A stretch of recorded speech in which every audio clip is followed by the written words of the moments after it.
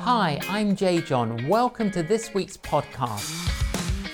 My guest on Facing the Canon is Paul Cowley, author of Thief, Prisoner, Soldier, Priest. Paul Cowley, welcome to Facing the Canon. Thank you for inviting me. It's great to be here, John. I'm delighted to have you on the programme, Paul.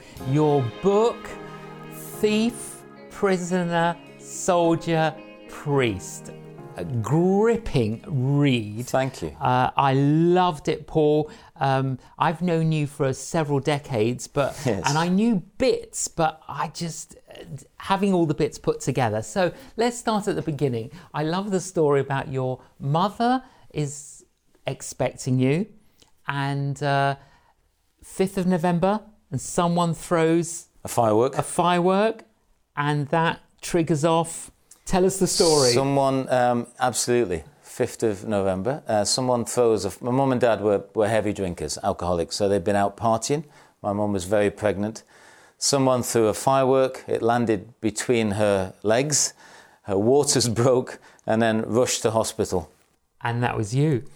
And that was me. I think I went in hospital going to be named Lyndon, and came out named Paul. Because the hospital in Manchester, just outside Salford, was run by nuns. The midwifery then was done by, because I'm old, the midwifery was done by nuns. And they couldn't understand why my dad wanted to call me Lyndon, which they thought was an odd name for... Yes. My dad wanted to call me that because of the ex-president of the USA. Then they said, no, this chapel's called St. Paul's Chapel. So, and we think you should call him Paul. So that's how I ended up with the name Paul. Yeah. Now you arrived with a bang. Yes. And there've been a few bangs during... It's been a bit bumpy. Well, tell us about growing up. How was that? So my dad was in his prime, 6'3", 6'4", an enormous character. Very large, violent, unpredictable man. One of those characters that when he walks into a room, he became sort of the centre of attention. But not massively in a positive way, in a negative way. So he was from Toxteth in Liverpool, and my mum was just 5 foot, but again, really explosive and volatile. And my mum was from Birkenhead in Cheshire, and I was born in Salford in Manchester. So a combination of dysfunctional parents and sort of the alcoholism, it was a bit bumpy, to say the least. And one Sunday, my father came home drunk.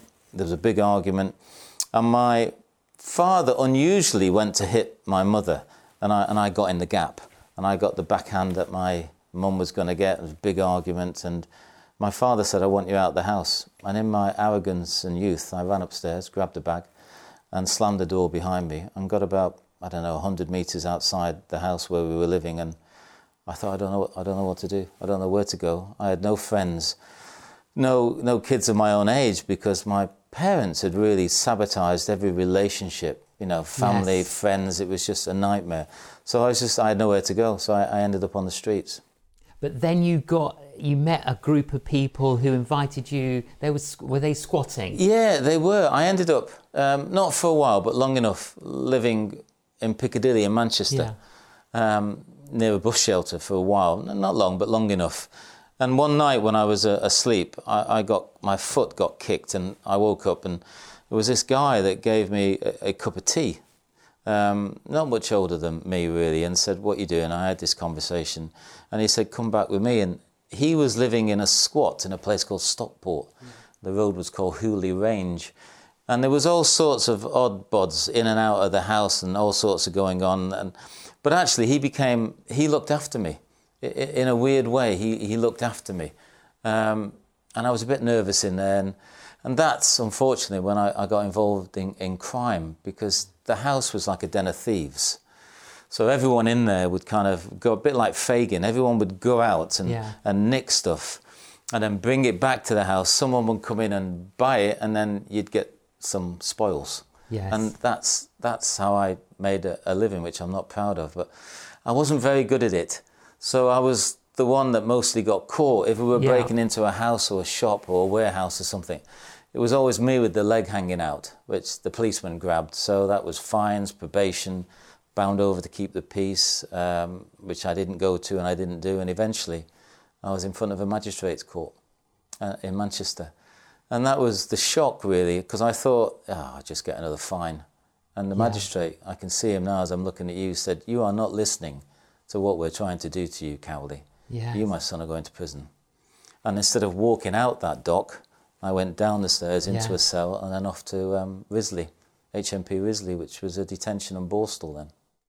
You end up joining the army. Tell us about that part of your life. Well, I came out of prison or detention centre. I didn't know what to do. I was scared. I didn't want to go back in there again. And I got a job driving a transit van with furniture. Then I worked in a bar at night. And I lived in a bedsit on my own. So just me. And I thought, if I just stay with me, I can keep out of trouble. And then one day when I was driving the van, I saw this poster just outside Manchester, and it was brilliant marketing when I think now, because it was two men in camouflage uniform. The backdrop was mountains with snow on the top, blue sky. It was sunny, and they were skiing down this hill, and it said underneath, "Do you want a life of adventure, or then join the British Army?" So I found out where the recruiting office was in Fountain Street in Manchester, and I pulled the van up, and I guess I stropped in there or walked in there arrogantly, and I saw some Sergeant Major, and I said, "The stuff with the skiing and the sun and all the kit, where do I sign?" And he said, "It's not as easy as that. Sit down, son, we'll have a chat." And then it got to the bit where I said I'd not long been released from Risley, and he kind of just went, "Oh dear, never mind. Can't really take your criminal records too current." And I said, "Oh, is that it?" He says, "Yeah, that's it." And as I got up to walk out, he kind of looked at me, shook my hands, looked at me and winked and said, "But you never know, son," and walked off. And long story short, I did that for 6 months. Same conversation, same wink, same handshake, same, "You never know, son, if you keep trying." And at the end of 6 months, I kind of stropped in there and said, "Before we start, can you just tell me I can't get in? Because the winking and the waving is doing my head in. I can't do it anymore." And he said, "Come with me." And I went round the back, and I was interviewed by a senior officer, a major. And basically they said, "We've been watching you for the last 6 months. You are pretty determined, aren't you?" I said, I've got nothing else. "Yes, I am."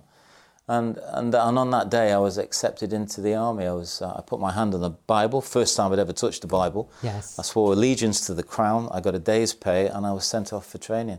And that was the start of a 17-year career in the military. And before you knew it, you were in Northern Ireland?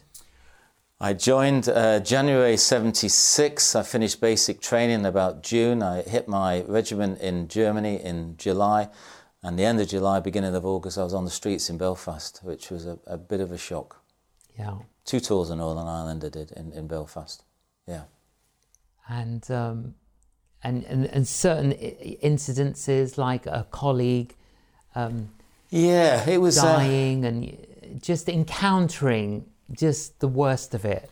Well, when you're in something, you don't see how bad it is. But writing this book, and Amanda, my wife, wrote the book, so we did some research on Northern Ireland and the British Army, and it started in '69, the Troubles, and the early '70s when I was there was a pretty rough time, which I didn't realise. So some of the young soldiers just couldn't handle it, and the incident you're talking about was a young soldier who just couldn't cope, went off on his own to the showers where we were staying and shot himself, committed suicide. And me and a friend of mine, you had to clean it up. We were detailed to clean it up. And it's you just, those images just burnt on your hard drive, and that was within the first few weeks of that tour. Yes. Then we had some bombings, and we had someone shot, and it was you get used to it. Any soldier who's listening or military will know, but it's still quite scary. Actually. And before you met your wife Amanda, you got married a couple of times. Yes. And those two ended in divorce. Well, during those 16 and a half, nearly 17 years in the army, 5 regiments, Northern Ireland, the Falklands, different things I did. I was a pretty good soldier. I was a good soldier. I looked the part, but inside there was just absolutely no moral compass, just completely lost, really. there was no God in the Cowley family, tracing it back over generations, nothing. So no moral godly compass there. At school, I went to a school called Edgerton Park in Manchester. I don't remember RE there. In the prison you mentioned, I never met a chaplain. And then all those regiments and nearly 17 years in the army, I never met a padre. Not that I was looking for them. No, but you never met one. No one did the God chat to me, or the Jesus thing, and I probably would have insulted them. But so no spiritual awareness, no moral compass, and so as you said, during those times, I went through 2 marriages, 2 divorces. I left my son to my first marriage, Clinton, when he was 3, and basically it was because I just couldn't handle the responsibility. I couldn't cope with looking after. But then you met Amanda, you were living together, dating, and you ended up being invited to go to a church in London called Holy Trinity Brompton. How did you get the invite? How did you end up going? I took a posting to Cyprus because I realised, even in my shallow state, that my life was a bit of a mess emotionally and relationship-wise. So I took a posting to Cyprus to work in the Adventure Training Centre in Troodos, the only mountain they've got. You know Cyprus very well. Oh, I do. I remember the Troodos Mountains. So I was up there, and it was early days, so there wasn't a lot of stuff up there, and I was just minding my own business, climbing, I was doing a bit of skiing, walking, all that adventure training. And I went there to get away from, to be honest, what was my issue, which was relationships and women. It just didn't work. So I ran away, and funny enough, if you run away, you usually run into what you're running away from. So I met this young art student, Amanda, when I was teaching some guys to climb, and she was a very different woman to what I was used to, and I very quickly fell in love with her. Not that I wanted to say that, and I hid. Oh, it's awful even saying it. I hid my past for 18 months. Yes. So she thought I was a single guy. And then I got to the point where I was falling in love with her, and I thought, I'm going to have to tell her. I can't keep all this, 2 marriages, a child, everything else, all that stuff. And I told her, and it was a bit tricky, but it bonded us together. So I met Amanda, we moved in together. Yes. I left the army, we moved in together. And then, really, long story short, it was Amanda's brother, James, who said, why don't you try this church? Yeah. HTB, what the heck is that? Holy Trinity Brompton. Because I didn't know one end of a church from another. I'd done services in the military, but I was a sergeant, and you're at the back and you're watching the lads. You're not interested. So, and then when we went in, really, it was someone gave me a leaflet for an Alpha course. I looked at it and I thought, oh, it's about God. It's free and there's some food, and I'll do a course on God. 17 years in the army. Yes. I've done courses on everything. Yes. I thought I'd do a course on God. And I got more than I bargained for on that course. So then you and Amanda went and did this course called Alpha. We did the course called Alpha. For those who don't know, what is that? It's like an introduction to the Christian faith. So for someone like me who was 40 years an atheist, no idea. The only time I used Jesus was a swear word. Yeah. And I went on this course, and basically it breaks down all the different elements, or the key elements of the Christian faith. Who is Jesus? Why did he die? What about the Bible? Good and evil. And I thought, do you know what? I'll just sit through it. I was completely out of my depth. The group were very sweet to me. The group leader, a guy called Jeff Wilmot, who, embarrassingly, I still know, was so nice to me because I was so rude. Yes. I was so uncomfortable. I just wanted to make his life miserable. Yes. But he was so nice. He'd say to me, that's a really good question, Paul. And they weren't good questions. No. They were awful. And it was a combination of him. Now in retrospect, it was God calling me, which I didn't know. But it was him, and it was the people in the group, and it was just all new to me. I knew nothing of any of it. And we went through that course together. And I had a moment on the weekend. There's a weekend where you talk about the Holy Spirit. Again, I had no idea what that was. I found out he was a person. And they talk about who is he, how can you get to know him. And it was on that weekend during those talks that, again, I just I don't know, I just felt I had this image of, I used to do a little bit of boxing in the army. Yeah. And if your opponent is too strong, your colleagues in the corner will throw the towel in. That's what that means. Yes. Basically, you're too strong. And I felt like I've just had enough of, I've had enough of fighting, of relationships, of this drink, of debt, of women, of stuff, of treadmill, I just wanted some peace. And I felt this voice in my head, I didn't know it was God then, saying, why don't you just throw the towel in, kid? Yes. Just throw the towel in. And I literally, in my head, just threw a towel in and said, if you're up there, and all this stuff I've heard is true, and you can love someone like me and help me, then let's go for it. And I felt a hand on my shoulder, and someone prayed with me.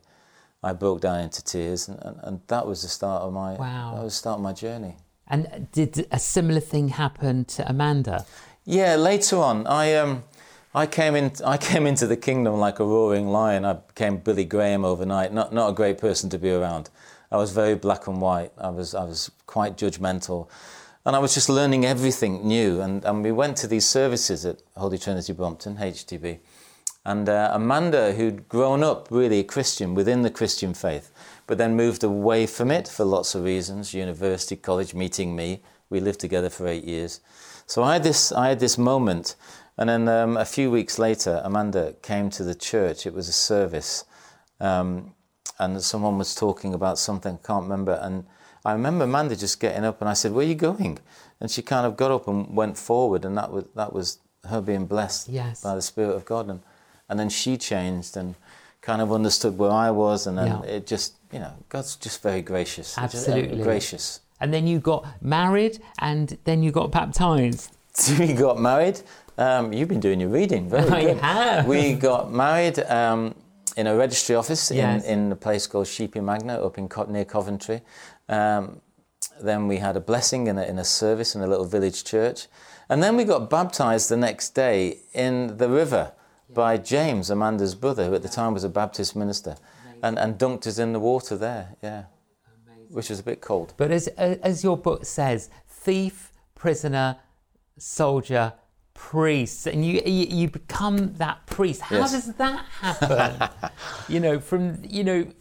When you take into account your story, how do you end up becoming a priest? Well, I did that Alpha course. Yes. And so I became a Christian. I wasn't quite sure what that was, but, I was a Christian. Things were starting to change in my head.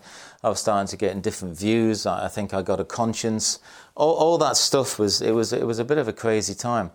And then a lady on the staff at HTB, a lady called Emmy Wilson. Oh, yeah, I know. You know Emmy? Well, a combination of Emmy and the Holy Spirit, which is quite powerful, said to me, would you like to come on a prison visit? And I said, no, not really. Anyway, she's persuaded me to go, and I went down to Dartmoor prison. I had an encounter not only with the men in the prison who were relating to my story, which was a surprise. I also had this encounter with God saying, I've got a plan for you and I've got a purpose, and it involves this. Confusing, driving home.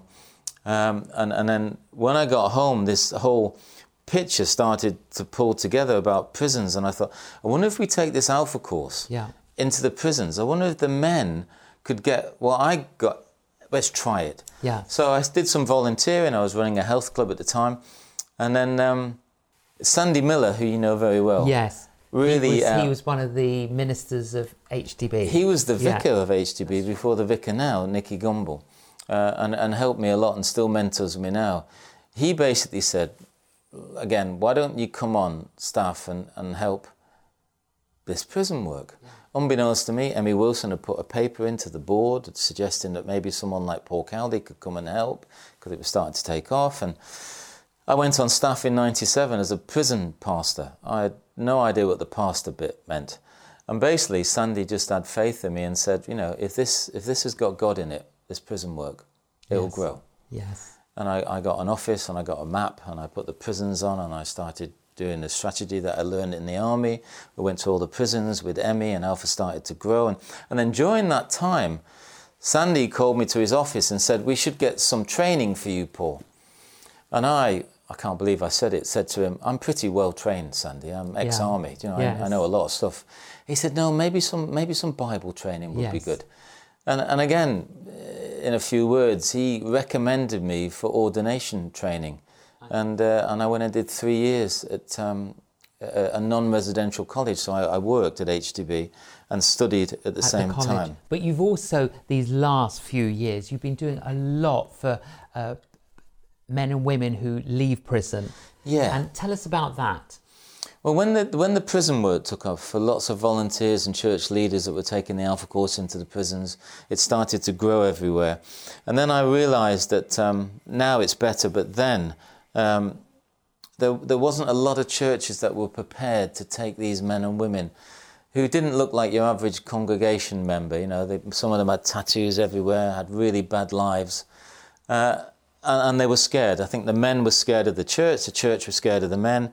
So at that time, the prison minister was a chap called Paul Cowley, who became a really good friend, and I went to see him, Christian man, and he said, you should do something that's the other side of the wall. Anyway, we came up with this idea, caring for ex-offenders. Yeah. And that was a charity that he put his name to, and it's still going. And what it does, it helps the men and women who have come to a knowledge of Christ in the prison, who want to change, who can't do that on their own. And we help and train churches up to meet them at the gate and sort of do that transition from prison back into society. And that's been working. It's not easy, but it's been working. So a story that comes to mind, tell us of one person that you've helped that's transformed their life and future. Well, one chap, we'll call him John. Sure. John was in prison for most of his youth. He was a very, very dangerous man. Carried an axe around, was very violent. Got into prison as a young offender. Came out again, more crime. Back into senior prison. Came out, got involved with drugs. Became quietly psychotic. Back into prison again. Just a very violent man. I met him in Dartmoor prison. He did an Alpha course. We started an Alpha there. It sounds cliched, but God just hit him right between the eyes, and he became a Christian on that course. Was about to be released, and then went to the chaplain. The chaplain was a guy called Bill Birdwood at the time. Went to the chaplain and said, I feel like I want to tell you something. So the chaplain said, what? He said, there's lots more crimes that I've done that I haven't admitted. Yes. So the chaplain said, once you've told me that now, I have a duty to inform. Anyway, they got the police in, and he was looking at another 5-6 years in prison because he confessed and told the truth. What happened, there was a bit of inquiry with the police and the detectives, and in the end they were just happy there was no violence done, but they were happy to have a name to the crimes, and they let him off. So he was released. And we've been working together. Anyway, John has gone, I married them. Yes. He married a policeman's daughter, which was extraordinary. He tells a story of before he got married, he was in the spare room and he woke up and he saw his future father-in-law's uniform hanging on the door, which frightened the life out of him. So John has gone on to be an extraordinary man of God. He's an evangelist, he's a worship leader, he's got his own mission and business now. He's a landscape gardener and he employs people, and he's got 4 boys. How amazing. Even telling you, it's an extraordinary story. Absolutely. That's just one of hundreds. Yes. And there's been some that haven't made it, obviously, but the ones that have are just what keep you going. Absolutely. And hugely encouraging. Paul, for anyone that is struggling, you don't actually have to be in a prison to feel that you're in prison. No. Sometimes we're imprisoned by our own beliefs or by our own behaviours. What would you say to them? I think I was in prison for nearly 40 years, besides the prison sentence, because what I was doing was letting my past dictate my future. So, my mum and dad, I've described them briefly to you. There was never any hope. No one ever invested in me except that major in the army on that day when he said he saw something in me. And I think we always have to remember that if you reach out to God, and I was pretty late reaching out, 40 years of age nearly, He just comes running to you. And I think there's a bit in the Bible somewhere, you would know, where it says, hope deferred makes the heart sick. Yeah. And I think for a long time I was sick in lots of ways. but I just didn't know God. And it was just a couple of people that mentioned God to me and Jesus. And of course, Alpha. It's not Alpha that changes your life, it's God. Of course. And that journey that I just took, and I stumbled my way through it, I wasn't sure, I didn't know, I was out of my depth, I was scared, there was lots of stuff going on. But when I threw that towel in, and I just said, possibly to the ceiling at the time, I just want some peace. And it's there that I just felt that peace. It's like coming home to a home I never had. Yes. And that's, I'd say to anybody, John, just take a chance on God. Absolutely. Just ask him whatever you want and see what happens. What have you got to lose? And both you and Amanda got invited to do the Alpha course, and you did. For anyone watching now, Paul, and they're intrigued by what you've said and this Alpha course, how can someone do the Alpha course? Well, at the moment, because we're in this pandemic, there's no real courses running in the churches where it normally runs, but you can go online. If you go onto alpha.org, just go onto Google, put alpha.org in there, and Alpha is running online, even more than it ever has done before. So you can join a group. And what's exciting about the online stuff is you've got people coming from all over the world. Amazing. Joining these groups. So you could be in a group with someone from South Africa, New Zealand, from London, Birmingham, and then you're all discussing these massive topics that we don't get a chance to discuss, really, and we want to. So just go on Google, put alpha.org, and it will lead you how to join a group. And when you join this group, you're remaining anonymous. Yes. But you're part of it. But you're part of a group. So there'll be a leader of the group, someone will welcome you into it, you'll say hello to everybody, and then you'll hear a talk on one of those subjects I told you about, the Christian faith. Yes. And then there'll be a group, you're all on different screens, and it'll be, what do you think? And if you don't want to say anything, then just don't say anything. But it might, like you and Amanda, transform your life. It might just change your life. You never know. And I think that is worth having a go at. Absolutely. Paul Cowley, a delight to have you on Facing the Canon. Thank you for joining us. Thank you, John. Pleasure to be with you. Thank you. Thank you. Wow. Paul Cowley. Thief, prisoner, soldier, priest. A gripping read. I highly recommend it to you. I hope that story has inspired you and given you a faith lift. And check out Alpha if you haven't done one before. Thank you so much for joining us on Facing the Canon. Please join us again. You've been listening to the J.John podcast. To find out more about J.John's ministry, visit www.canonjjohn.com and follow him on social media.